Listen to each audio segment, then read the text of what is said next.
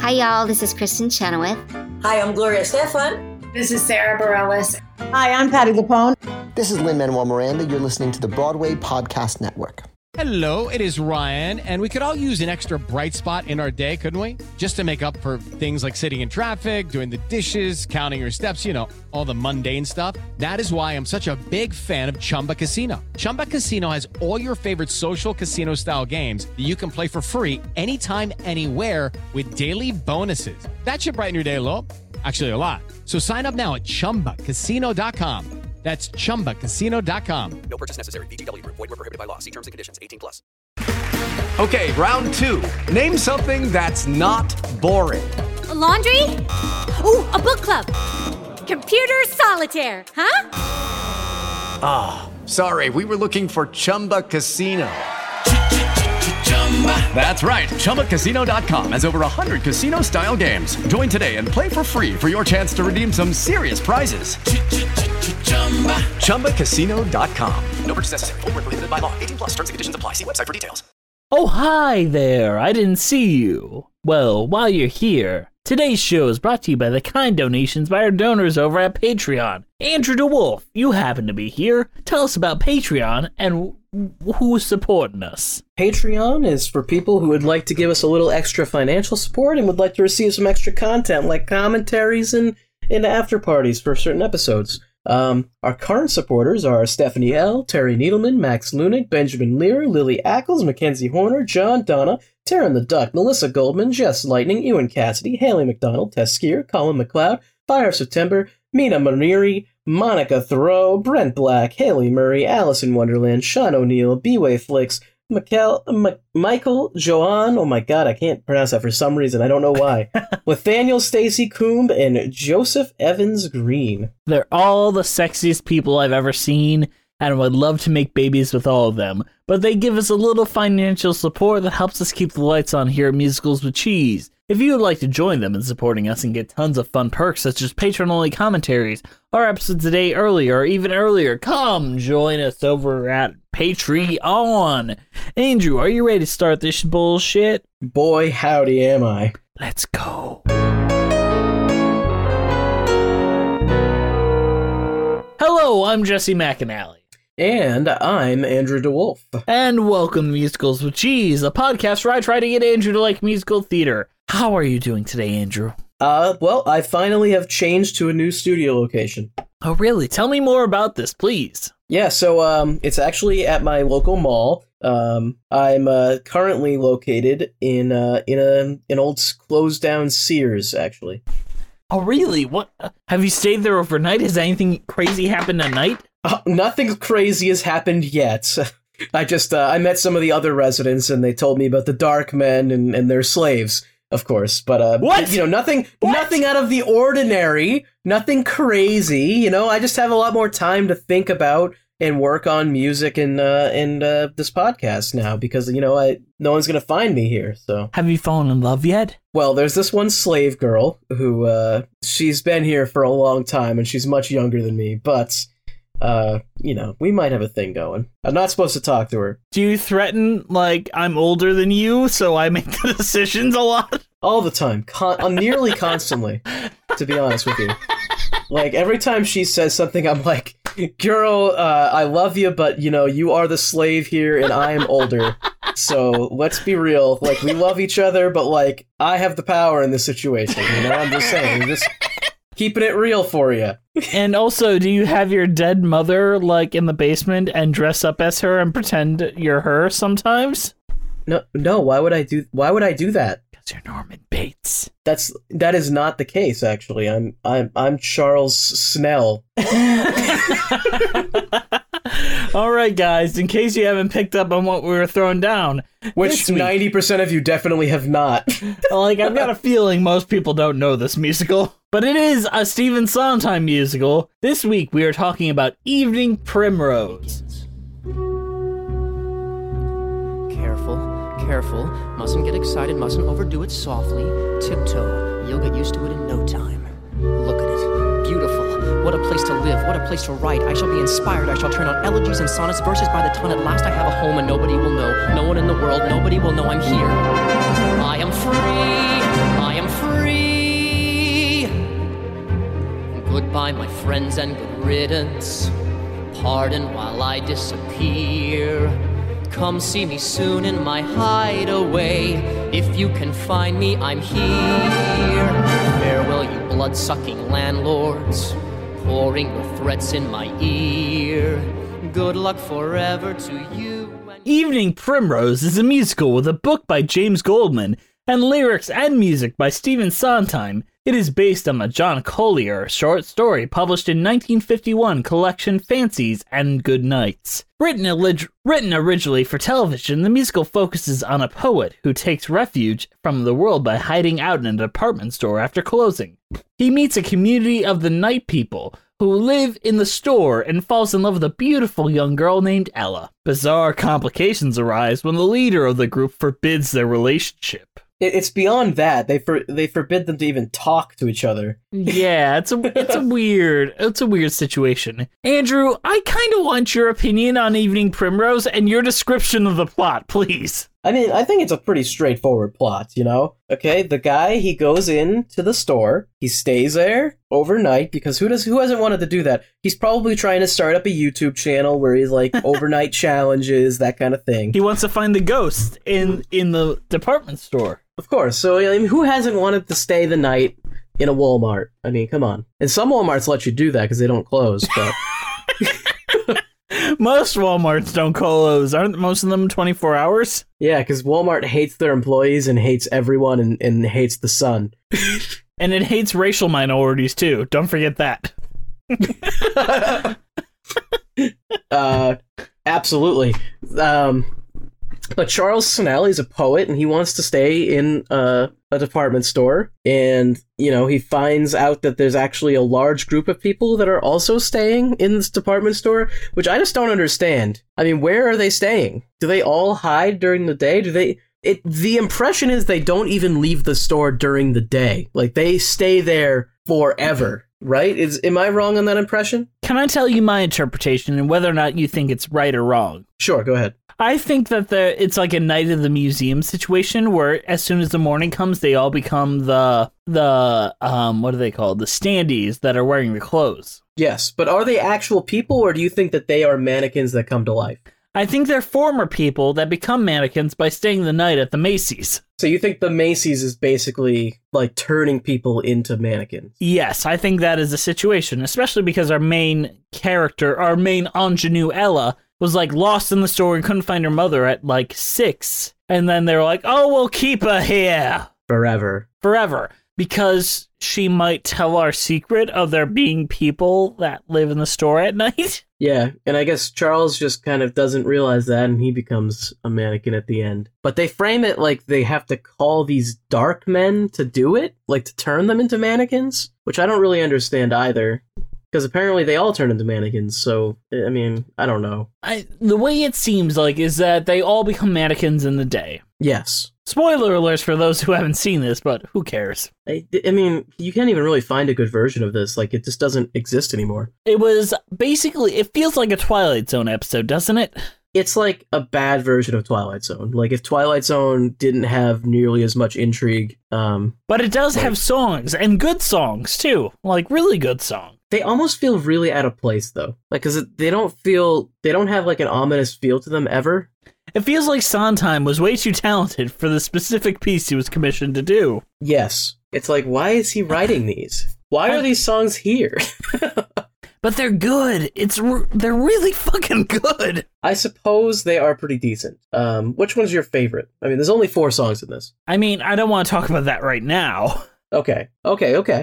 So, I mean, if we get to the details of the plot, this girl, Ella, has been in Macy's since she was 6 years old because the leader of the night people, who are like the mannequins, is named, what is her name? Like Little Miss Moffat or something like that. Yeah, it's something weird. It's something dark and mean. Miss Monday. Yeah, Miss Monday. But she keeps her as the slave. A maid. But she's a slave. And on top of that, they have this weird disconnect with her where they say that she's not like the others. So I don't really even know what that means. And she's really afraid of them turning her into a mannequin. So it's like, is she not a mannequin? Like, I don't know. I don't understand the rules, and I feel like they didn't have enough time to explain the rules. Yeah, it doesn't really make that much sense. And, like, they make it seem like it's really difficult for people to leave this Macy's. But, like, I feel like it wouldn't be that hard to leave. Just break a window. Break your window and run. Burn the place down. I mean, that's a good idea. And they try to sell us on this relationship between Charles and Ella, but really he's just very antagonistic towards her. And every time she tries to have an opinion, he's like, "You don't know anything. I'm older than you stupid bitch." And then Ella says she hasn't seen the sun in 13 years. Because she's been locked in the store. I get that. That makes sense. But she's in a Macy's. Just leave. You can't move during the day, and then in the night, everyone's watching you. Why can't she move during the day? They tell this other story where they got attached to a coat, and like the customers bought the coat, and one of the guys that was in the night society moved to get the coat, and then they turned him into a mannequin because of that. So they're saying he can't move unless he wants to move, and if he does move, they make it so he's a mannequin. I thought they were all mannequins at night, or are they just faking to be mannequins at night? During the day. During the day, forgive me. Like, I thought that they were just faking to be mannequins, but I feel like that wouldn't even be possible. Like, how are you going to fake that? Is it Toy Story logic? But they're not actually mannequins, they're people. Why do you want to stay in this fucking department store? I don't know. You can't even fuck each other. Store. There's no food in a department store, and all they do is play cards. I'd hate it there. I mean, Charles, it kind of makes sense, because it seems like he's going to leave during the day, and he just wants to be there at night, because then But he seems like he's pretty willing to accept living in their world really quick. Oh, yeah, he's just like, oh, there's other people that live here? That's awesome. I get my own room. Sick. But then they're like, well, they might move you in the morning. Like, what is happening? And are the dark men just like the Night Watch? That's what I interpreted it as. I guess. Do the Night Watch have the power to turn them into actual mannequins? I mean, I think that just means like, oh, they've fallen, let me put them back in the window, and then they're seen by people so they can't really move anymore. Toy Story logic. But they aren't mannequins, though. They're people. But only at night, Andrew. So Charles becomes a true mannequin at the end. That's the big reveal. Charles and the girl Ella try to escape, and they can't escape. And they tease you by showing you two people that look like them at first, and you're like, oh, they got out, and then they didn't get out. Mm-hmm. I'm very curious as to how Sondheim got onto this project. I didn't look up the Hat Book and see what he had to say about this, because I am, once again, the least researched show on the internet. I like musical theater, and this show is terrible. You know, all the usual things we get. I found it! Did he write a full chapter on this? He did.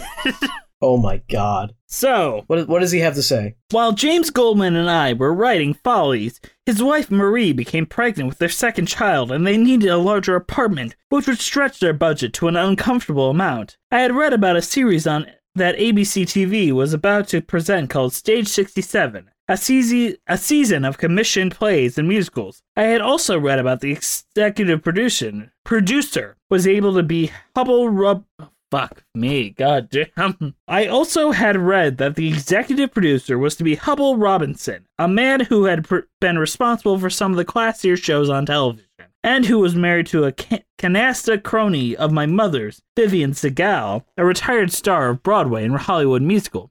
Knowing Hubble slightly, I figured James and I would have an inside shot, so we set ourselves into thinking of something easy to adapt. Since we shared a taste for the sinister, and we started looking at John Collier stories. Collier was a master of elegant macabre in the tradition of Saki, and we homed on the Evening Primrose, a bizarre and romantic piece. Bizarre, we hoped, would... I don't know this word. Bizarre is kind of how he writes it. Bizarre, we hoped, would enable us to stand out from the competitors, and romance was something where our hearts were drawn to. So Evening Primrose seemed ideal. I met with Hubble, subtly drawn on our familial connections, and James and I found ourselves on the menu.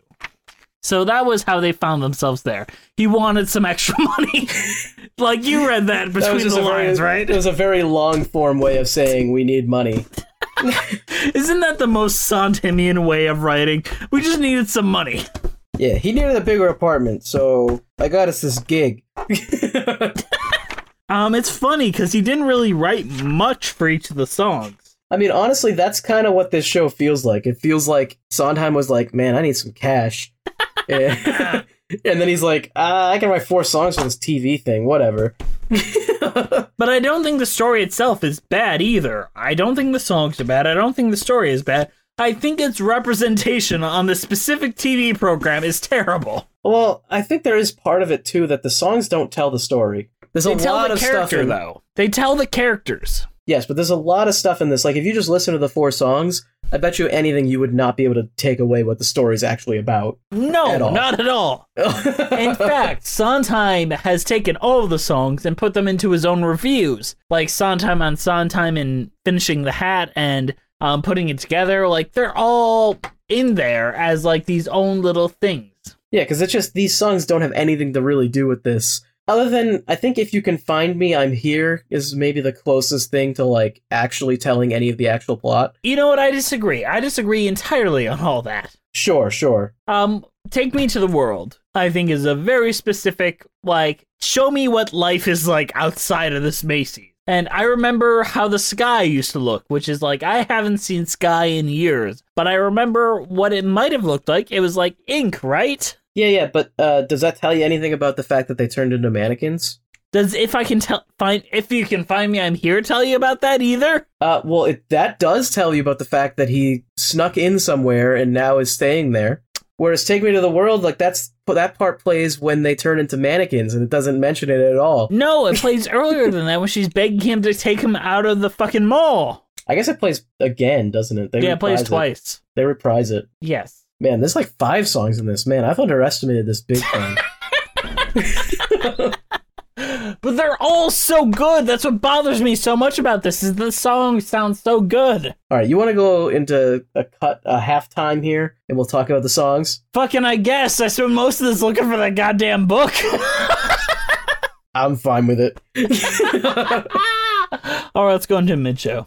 All right, you want us to talk about some obscure Sondheim piece? Yeah, we're going to do it for like 5 minutes.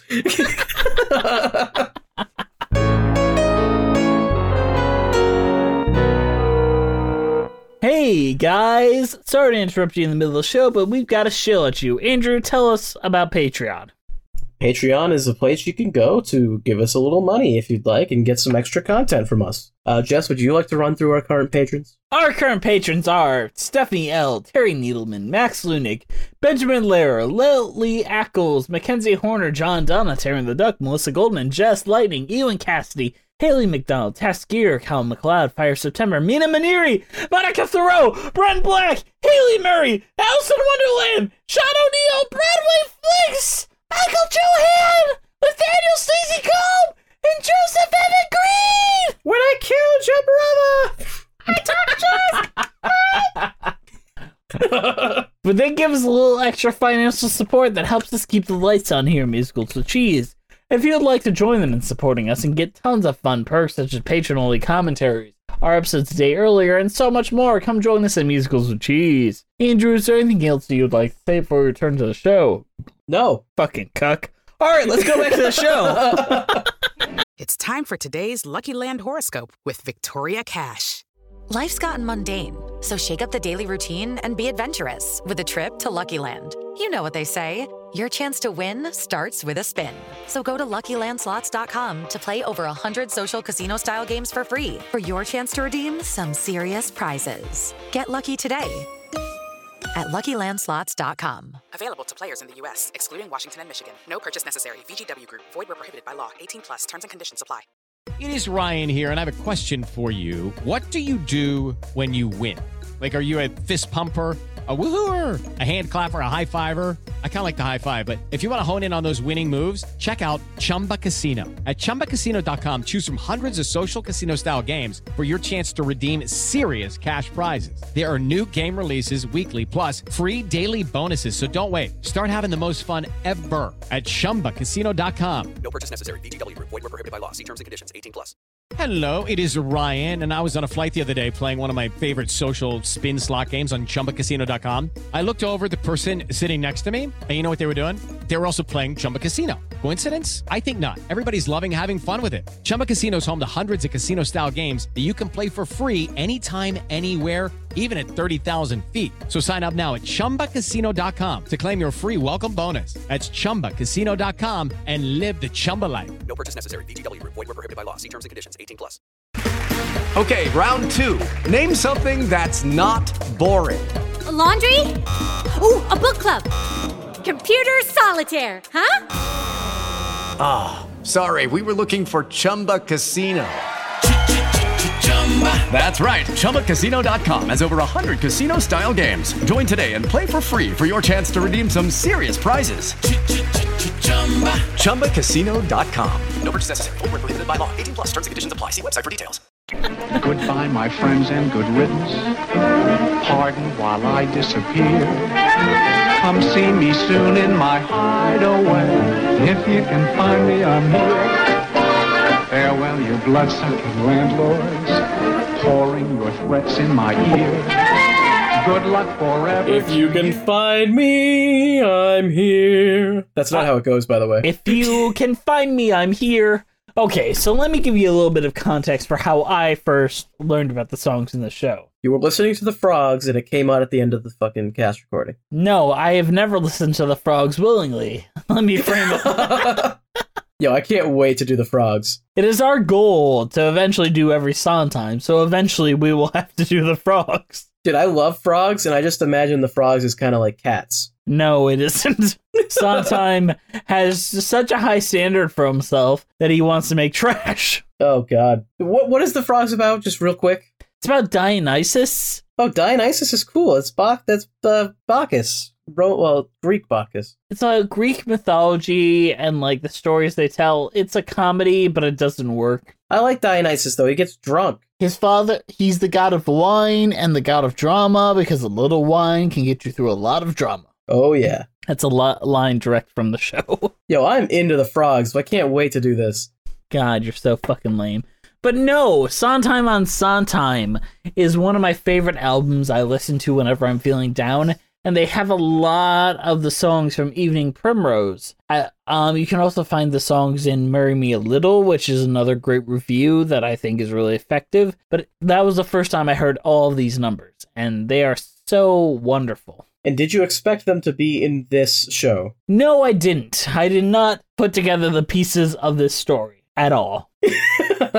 All right, well, let's see. If you can find... Well, let's just go through all the songs, because honestly, there's only, 4, so... Yeah, there ain't much. If you can find me, I'm here. I think this is a fun one. It's got a weird opening to it, but once it kind of gets going, it's pretty fun. I love the song, and I love it. I don't know if I love it because I've only heard good singers do it until Anthony Perkins did it, and Anthony Perkins is not very good at singing the song. When the song starts and he's doing it, I'm like, ooh. It is yikes. Very bad.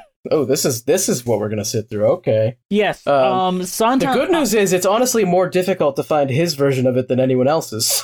It's strange. It really is. Because Marry Me a Little, Jason Tam really does a great version of this where it's like, goodbye, you da da da da da da. And it's very angry, as well as the Frogs Evening Primrose, album. They push those two on for some reason. Neil Patrick Harris does a great version of it too, but Anthony Perkins really does not know how to kind of sing, and it sounds terrible. Yeah, it's like he doesn't emote it properly, and it's like, I'm not even sure what he's feeling here. Like, what is going on? There's no elation. I think we were all tricked into thinking that Anthony Perkins was a good actor because he had some subtle moments in Psycho. I feel like it might have just been good direction, is what it was. Yeah. In Psycho. Who could have thought that Hitchcock was a decent director? Wasn't me. But no, I think this song in and of itself, it explains his needs.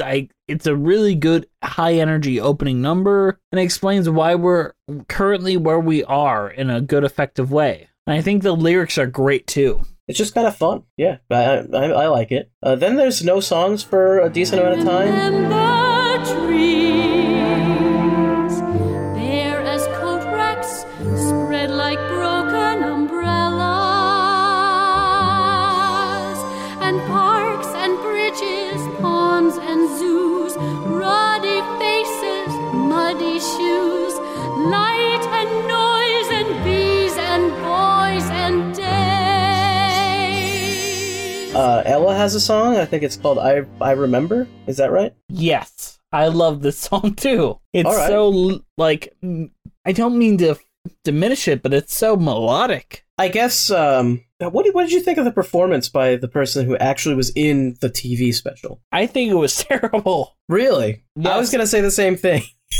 I think that she's great when she's not singing. Like, she really plays up, like, the real sympathetic, like, please, please, please help me. And she's adorable. Like, she looks great. She's beautiful looking. But her voice is very grating to the ears. I will agree, actually. And what's your thought on this song overall, like, from other vocalists and whatever? I think it's a beautiful song. And it's got some great lyrics. Like, it shows her kind of ignorance to what the world is like. Like, she compares the sky to ink. Well, yeah, I mean, she hasn't been outside since she was 6. Come on.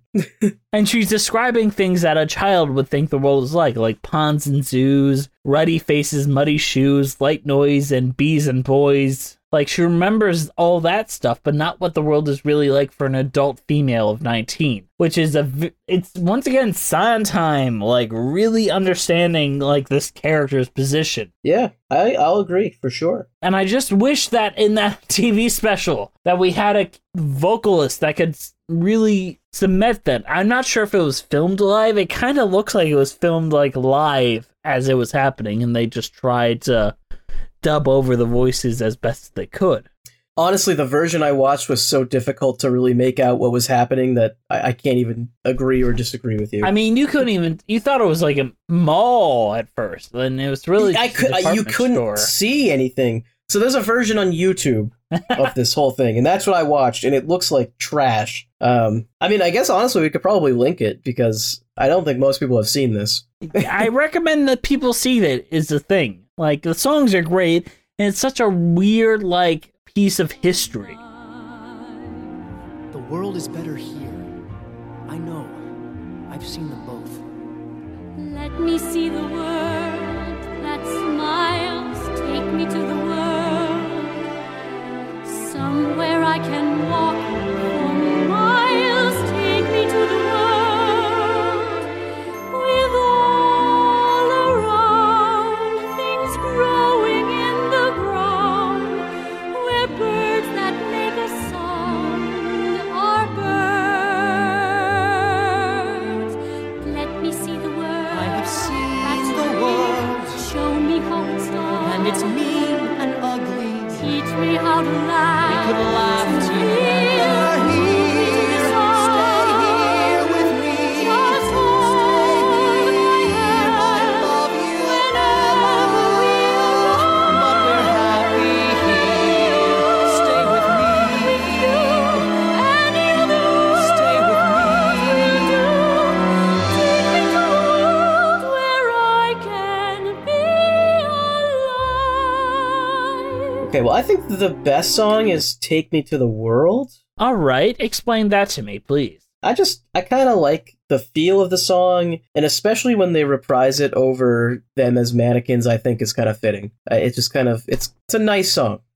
What do you think? All right, in musical theater, and you've worked with me on, like, writing a musical before, so you kind of have an idea of how lyrically I work. But I Yes. believe there are, like, songs that are about what I am, who I am, and what, and then there's transformation songs. And this somehow rides the line of being both. Okay, explain. All right, so this is basically Ella, that's her name, correct? Ella's Yes. I am song, and this is what I want. Please give this to me, person from the outside world. I don't know how to achieve this for myself. Whereas this is also Charles's transformation song of being like, I just want to hide here and write my poetry and have my artistic representation of myself because I'm an egotistical poet. Bullshit. I hate artists. I hate artists in music and media in general, but he transforms into, like, I love you more than poetry, which is basically his arc, not only throughout this song, but throughout the story. And this is where he comes to that conclusion. Yeah. And I think it's so effectively done. And Sondheim's basic premise of content dictating form is at full effect here, where he understands that this is what she wants, but this is where he becomes a different person. Yeah, I think that does describe it very well. And then it's like tragic when they play it again, because now that they both realize what they want, they both can't have it. So Right. I think it's a beautiful romance song. It is underrated as far as Sondheim's work goes, because I honestly think it's better than most of his romance pieces. Like, compare this to Joanna. Like, it's so much better. Yeah, I mean, they're both good, for sure. This one is better at storytelling, I think, though. And character development. Like, very good at character development. I see you scouring and mending, pale and dreamy, bending and pretending not to see me when. I see you smile at me in notions while I'm cooking. Cover your emotions, Charles, they're looking. When will we ever be together? When is the time? Where is the place? When can I once again touch your face? When can I once again touch your face?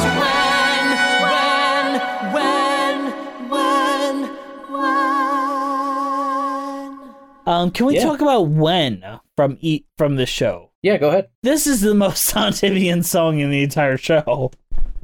Okay. And by that, it's like, Sondheim is really big on, like, the patter songs. Yes. He's very big on, like, the overlapping things and people who don't know what and what they don't know and all that nonsense. He's really big on that.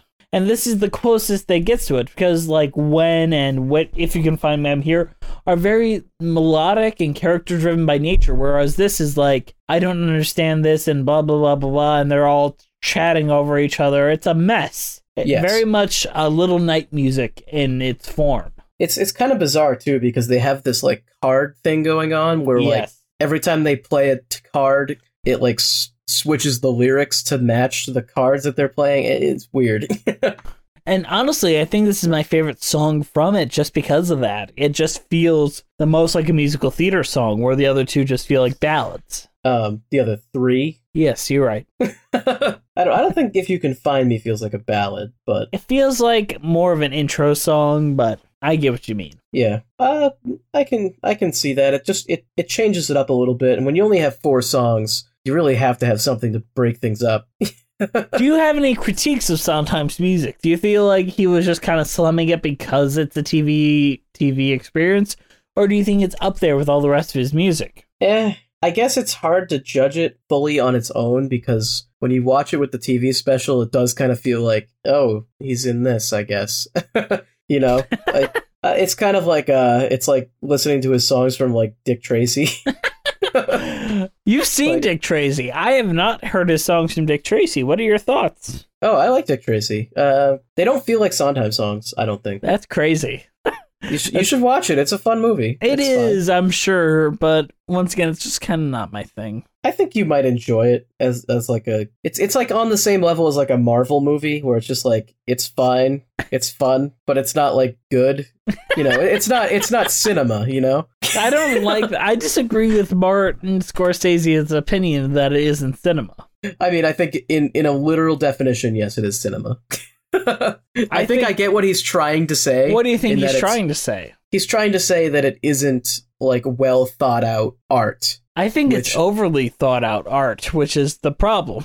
Well, overly thought out and well thought out are very different. Like, well thought out is like very, you know, like this movie is planned and this happens because of this, and then this is revealed, and et cetera, et cetera. Whereas like Marvel is like, how do we tie this into all these other movies? And that's really all they're thinking about. Well, Marvel hasn't fucked that up yet. No, they haven't. But all their movies are so simple, and I think that's because they need them all to work together, and you really can't have like a game-changing moment in a movie if you needed to tie into other movies, because then all these other movies have to also have that game-changing moment, and it's like, What is your favorite and least favorite Marvel movie? Now that we're sitting here talking about that naturally. Sure. I think my favorite Marvel movie, and the one that is just the best, is Infinity War. Not Endgame, Infinity War. What the fuck? I wholeheartedly disagree with you. Okay, whatever. I don't care. I think Infinity War just is the peak and just ties everything together. The third act is just like the most boring fight scene I've ever seen, though. I agree with that, and I think it's too long. But all the rest of it is the best. Really?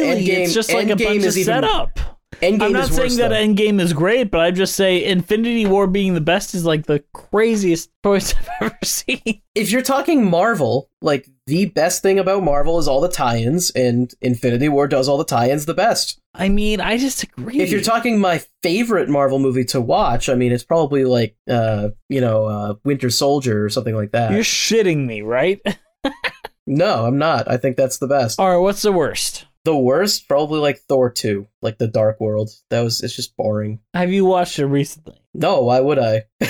I think it's better on the second rewatch, just because. I mean, I have watched it twice. I think I've watched it at least twice. Second rewatch. I've watched all the Marvel movies probably at least twice. I think it's better than like the first Captain America movie. Really, I find the first Captain America movie is kind of like wholesome in a way, so I kind of enjoy it. It's not good, but honestly, I don't know if there is any Marvel movie that I consider like really good. I think the best Marvel movie is Guardians of the Galaxy Volume 2. I can agree with that. That's up there. That is like an incredible piece of cinema. That is the one piece of Marvel like creation that I think is Well, cinema. I think Guardians of the Galaxy 1 is also very good. Yes, but that feels corporate, whereas the second one is just so insane, so emotional, that I feel like that is an actual movie. Yeah, I don't know. I think Winter Soldier's good. I think both Guardians of the Galaxy movies are good. I think Iron Man 1 and 3 have merits. I don't think 2 is very good. Okay, I think 1 is cinema, 3 is fun. Thor 3 Ragnarok is fun. That's I don't know not if it's great. great. I don't think it's great, but I think it's fun. And I think Infinity War does the tie-ins the best, but I think Endgame is just way too fan service and just long. Endgame, I appreciate for that first third. That first third where they linger in the depression. I appreciate so much that it lets me deal I wouldn't with the even fan call that a service. third, though. I feel like that's only like an eighth of the movie.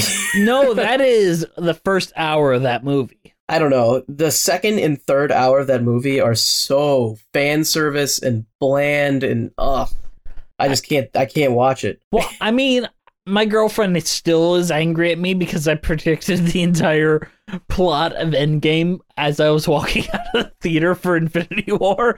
Like, I pitched beat for beat the exact plot of Endgame. I mean, you knew there had to be time travel, right? I mean... No, I predicted exactly that Thanos would die at the 10-minute mark, then they go back in time, and then some big fight scene at the end. That was my exact pitch for Endgame. Well, yeah, but Thanos does die at 10 minutes, but he also doesn't die at 10 minutes because they bring him back in, it's whatever. It's ridiculous. Yeah. And honestly, okay, true best Marvel movie, though, is Into the Spider-Verse. I would say that's tied with X-Men 2. And sadly, neither one of them are actually in the MCU. But yes, I agree. Those two are the best. What, you don't love Venom or Morbius? You know what? I do like Logan a lot, too. I actually thought that was pretty good. Logan that is actually cinema. All right, we're totally off track, but you know what? I'm glad we didn't talk about Evening Primrose for longer than the actual show is. Okay, question. Because the show is only like 50 Logan minutes. better than Joker? I didn't watch Joker, but I can almost guarantee Logan is better than Joker. Joker might be the worst film I've seen in the last 10 years. I don't know about that, and I don't want to comment because I've never seen it. So it is so fucking offensive to my soul. I mean, it just looks like they wanted to make like American Psycho in makeup, but I don't know. It's not as good as American Psycho. It doesn't have any ideas. Basically, they let Joaquin Phoenix do whatever the fuck they wanted, and they didn't even give him direction. He just did weird shit, and then they edited a film around it, and Robert De Niro's trying his best. Yeah, I don't know. It doesn't look great. I didn't watch it. I didn't watch it specifically because I don't like the DC movies, and I don't like the direction they go with their movies. So. Suicide Squad isn't your favorite movie of all time? Don't you love Killer Croc who loves BET? Dude, I love that Suicide Squad failed as a movie, so their immediate reaction is, all right, we'll get James Gunn, we'll do it again. Well, Suicide Squad was a not so subtle rip-off of the Guardians of the Galaxy. Oh, with, absolutely. All their fucking needle drops. So might as well get the guy that did it right. Yeah, but it's you can't have these villain characters exist. Well, I guess you can. I mean, they're making Morbius and Venom, huh? Without the hero. Venom was a huge success is the strange thing. Oh, dude, superhero movies are trash. Okay, Marvel is dead officially, so I mean, all right, we've gone so far off the rails. What is your overall thoughts on Evening Primrose? I think it's all right. The story isn't that great, but the songs are really wonderful. Honestly, I think it's great. So I would give it cheese-flavored cologne found at the Macy's that the story takes place in. Okay, I don't think it's very good. I feel like... You just don't like Sondheim, and you hate everything, Andrew. Nobody fucking likes you. Okay, well, the TV special is not good. I mean, I'm just gonna be honest here. Anthony Perkins doesn't perform the songs very well. The girl playing Ella, who I don't actually know, is not performing the songs very well. The version I watched looks like shit because there's no versions of this that exist that look good. But I guess the songs themselves are not that bad, and if you've listened to recordings of them, it's fine. But they don't tell the story, so I can't really, in good faith, say that this is a good musical. Fun fact, Barbra Streisand recorded the song Take Me to the World with Antonio Banderas for her 2016 album Encore, Movie Partners Sing Broadway, which I think is a great album. Okay, I mean, that ties us in with the Vita, so... But you know what else is great that isn't Evening Primrose? Our incredible patrons over at Patreon. We love you all so much. If you guys would please rate us on iTunes and also follow us on iTunes, Spotify, Stitcher at Musicals with Cheese. Our Twitter is at Cheesy Musicals. Our Patreon is Musicals with Cheese. We're on Instagram at Musicals with Cheese. Our Patreon, we already said that, but that's the Musicals with Cheese. Our YouTube page is Musicals with Cheese. Our email is musicaltheaterlives@gmail.com. Please go send some love to Jolene Casco. Her Instagram page is at Jolene Casco. Andrew, do you have anything else left to say before we wrap this shit on up? I'm just glad this episode isn't longer than the show. Andrew, will you take me to the world? Outside, take me to the world. No, you're a mannequin forever. I'm sorry. No! Bye, everyone. Bye.